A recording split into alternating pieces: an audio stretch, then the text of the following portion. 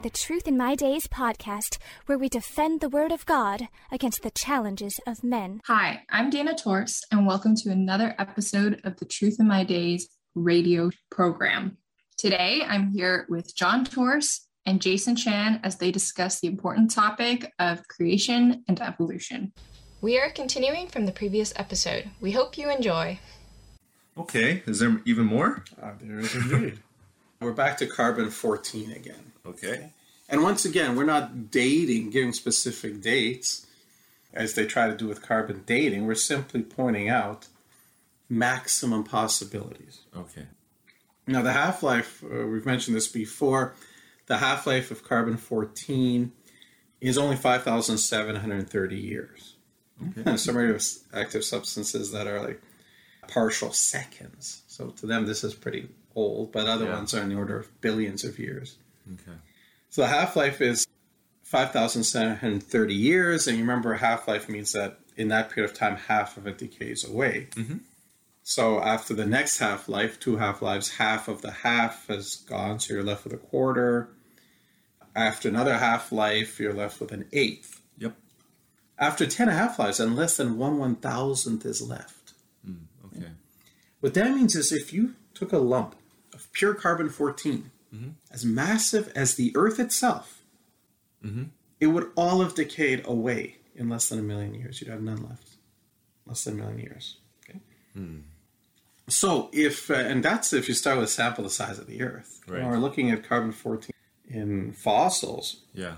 that's much less than the size of the Earth. It would be a lot faster. So certainly, if a sample were really over 1 million years old, you'd have no carbon-14 left in it all, no radiocarbon. That's not what we find. Coal, for example, which supposedly formed all these tens of millions of years ago, all over the world, wherever you get it from, it has carbon-14 in it, which means that these are well less than 1 million years. So, much less. They were thousands of years old at most. How do evolutionists explain this one? Oh, well, they will go to the dodge of contamination. Contamination, you see, it's the carbon-14 wasn't really in the fossil. The stupid researcher actually contaminated the sample. He put some carbon-14 on it from his own body or from his the atmosphere or whatever. Okay. And you can find every single coal sample from every single field in the world. Doesn't matter. Contamination. Where's your proof that's contamination? Well, they can't prove it. They just assume it because it has to be. Because we know these coal samples must be hundreds of millions of years old or tens of millions of years old. So it has to be contamination. Now, they can be handled as well as possible, and they'll still insist it's contamination, which should call the whole method into question. Right. Yeah. But it never does. You see, it's always the double standard. We champion it when we can use it to support our view. When it debunks our view, then we attack it. Wow. But that's what they do. It's all contamination. But they get checkmated eventually with diamonds. What do we know about diamonds? They're one of the hardest substances on Earth. They're made of carbon. The hardest? The hardest. Actually, you're right the first time as well. Oh, okay. For a very, very long time, it was the hardest substance known. I see. It was so hard that when rocks are graded in minerals, it's called Mohs hardness scale. Yep. And they go 1 to 10. And the hardest would be diamond number 1, and second is corundum, and then you get down to number 10, it's talc. Right, very crumbly, Very crumbly. But the difference in hardness between diamond number 1 and corundum number 2 is actually bigger than the difference between corundum number 2 and talc number 10. Wow. It's such a strong, rigid structure, diamonds do. Yep. They've actually, within the last, I think, 10 or 15 years, discovered a new form of carbon called graphene, which is actually harder than diamond, but that's a very new discovery. Yeah, there's lots of engineering hope that people are putting into graphene. But anyways. Be careful. Apparently it flakes kind of like asbestos, not to the same extent, but it does. So when people use it in masks, for example, you may as well be breathing in asbestos. So it's hard, and here's the problem. How do you contaminate a diamond? To contaminate a diamond with carbon-14, you would actually have to knock one of the carbon-12 atoms out of its structure and replace it. But how do you do that when it's the hardest substance there is? I have no idea. Can't be done. So you can claim it for coal or graphite. You cannot do it with diamonds. Okay? It's very resistant to contamination. Now, according to evolutionists, the diamonds formed 1 to 3 billion years ago. A geophysicist named Dr. John Baumgartner, part of this rate research group, investigated carbon-14 in a number of diamonds. And remember, there should be no carbon-14 at all if they really were over 1 billion years old. But the radiocarbon lab reported that there was over 10 times the detection limit. I see. It's actually much less than 1 million years old. And Baumgartner went ahead and repeated this with 6 more alluvial diamonds from Namibia. All of these had even more radiocarbon in it. So here you go, folks. There is hard scientific evidence, a lot of different areas, a lot of different ways to prove that the Earth is of an age consistent with the biblical timeline, a maximum of 7,686 years. You're told that there's overwhelming scientific evidence that the Earth is so old. We have so many different ways to know. We really don't. There's this very, very few things they appeal to try to prove it. And all of them, as we've seen, are problematic, seriously problematic. There's only one left, really, one issue to look at on this. And this, unfortunately, is the one that has managed to convince a lot of Christians to abandon the biblical timeline. And that is hugely problematic. Do you know what this issue would be? About stars and the age of stars in our universe? Exactly. Okay. The stars, the starlight problem. Okay. And it goes like this. Okay? And this will be the most common objection you will encounter to the age of the young universe. Okay. We know how far stars are away from Earth. We know how fast light travels. Right, yep. 3.0 times 10 to the 8 meters per second. Yep. We know how, and that's the maximum speed. Light cannot move faster than that.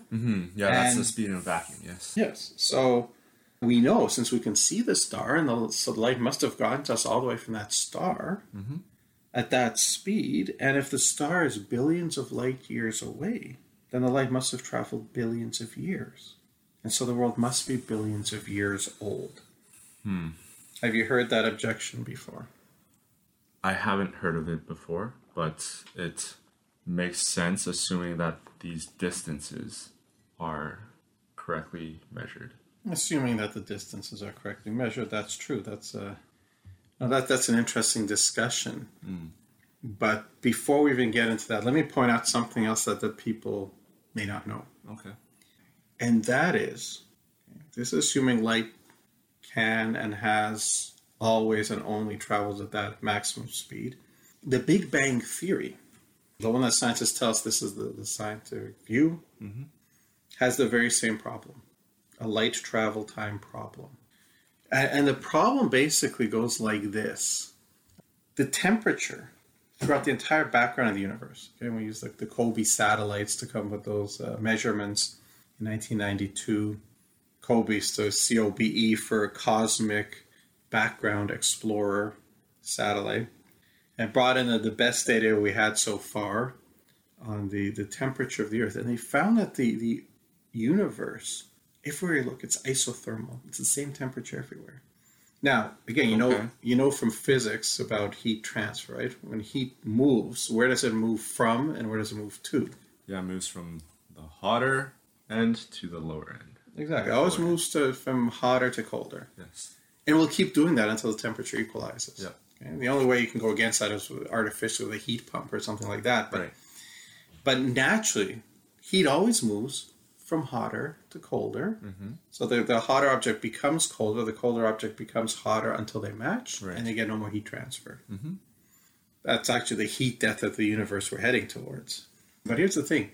The temperature, everywhere you look in the universe, no matter how far out, it's all about equal. And the only way that could have happened is for the radiation to have traveled from the hotter spots to the colder spots until everything reaches equilibrium. Yeah, that sounds right. But because it's equilibrium everywhere, you would have to have light traveling from one end of the cosmos all the way to the other to do the equalization. Right. And heat cannot move faster than light. Yeah. And supposedly, science has proven the universe is 13.6 billion years old. That's the Big Bang timescale. But the spread of the universe is 93 billion light years. So how do you cross 93 billion light years of distance in 13.6 billion years? I have no clue. We can't unless light has gotten from point A to point B faster than the speed of light alone allows. So we may not know the mechanism of how it can happen, but it has to happen regardless of whether you take the biblical model or the Big Bang model. Okay? Now, they never want this called the horizon problem. They never want to talk about that. They want to go after the biblical model and say, oh, look, light can't have traveled faster than the speed of light. Your model must be wrong. Huh. They don't mention that you have the same problem with their model. Okay, that's okay. And yet, so many Christians jump all over the Big Bang bandwagon. Not sure why. Okay. We can also point out, by the way, in passing, that it's impossible to measure the one-way speed of light. We don't know. Yeah, that is true. Can you elaborate on that? Yeah, because the way that we're measuring the speed of light right now is that we have to shoot a beam of light into a mirror and have that reflect back. So that's the only way that we can measure the speed of light, because we need a point in space where we can start and stop this experiment. And that is not possible to do if we were to just set up a one-way experiment to measure the speed of light. Exactly. Very good. So yeah, you cannot measure. Every measurement we've ever done of the speed of light is always two-way. Yep. It's the time to get there and then the time to bounce back. Mm-hmm. Okay? And then we calculate the maximum speed of light by dividing that by 2, basically, assuming that it goes at the same speed both ways. But we don't know that. Yeah, we don't. There are asymmetries in the universe, like the matter-antimatter, for example. Yep. Well, this matter, and where's the antimatter? Mm-hmm. So there are asymmetries. It's entirely possible that the light coming here from the stars is moving at essentially instantaneously or near instantaneously. And then when it hits something and bounces back, it moves at half the speed of light that we measure. Possibly, yeah. Yeah, so we don't know for sure. Yeah. When we say that the light is coming from the stars to us at 3.0 times 10 to the 8 meters per second, maybe, but we don't know that. Right. Maybe it's reaching us instantaneously and we're seeing what's out there exactly as it's happening. Mm-hmm. That is a possibility. Okay. So that's to set the stage and to point out that this, if this is a problem for us, it's certainly a problem for them. I see. So what are the possible explanations there? Well, one of them is that the speed of light may not have been constant throughout history. It may have been faster in the past. There's a lot of resistance to that idea because of Einstein's theory of relativity, which makes speed of light the fastest possible speed it can have, 2.9997 meters per second. It's the maximum possible. Now, that's a theory. It's a thought experiment. It's supposed to be supported by some experimental results, cast doubt on by some other experimental results. But as far as I know, it's constant with respect to space, not necessarily with respect to time. Like the maximum speed might have been different in the past. And certainly there's some observational evidence that supports that idea. Some years back, for example, this cover of Science... Discover magazine cover articles, was Einstein wrong about the speed of light? And that, I think, was the April 2003 issue. And what was found, why this became an issue, is observations done by a team of scientists, Australian scientists. Thank you, everyone, for listening today. Unfortunately, we have run out of time, but please join us for the next part tomorrow. Same time and same place. If you enjoy our content and think this is important material, the best compliment you can pay is by sharing this with your friends and family. This helps us out a lot. Also, if you enjoyed today's program, please like, comment, share, and subscribe to this podcast. We would love to hear from you. Thank you for listening to the Truth in My Days podcast with John Torse. We would love to hear from you. Please feel free to share any questions or comments you may have. You can reach us on Facebook, Instagram, MeWe, and YouTube. Simply search Truth in My Days as one word. Again, Truth in My Days as one word, no spaces in between. And you can connect with us. You may also visit our website for more comprehensive material and to learn more about our ministry. Our website is truthinmydays.com. Thank you.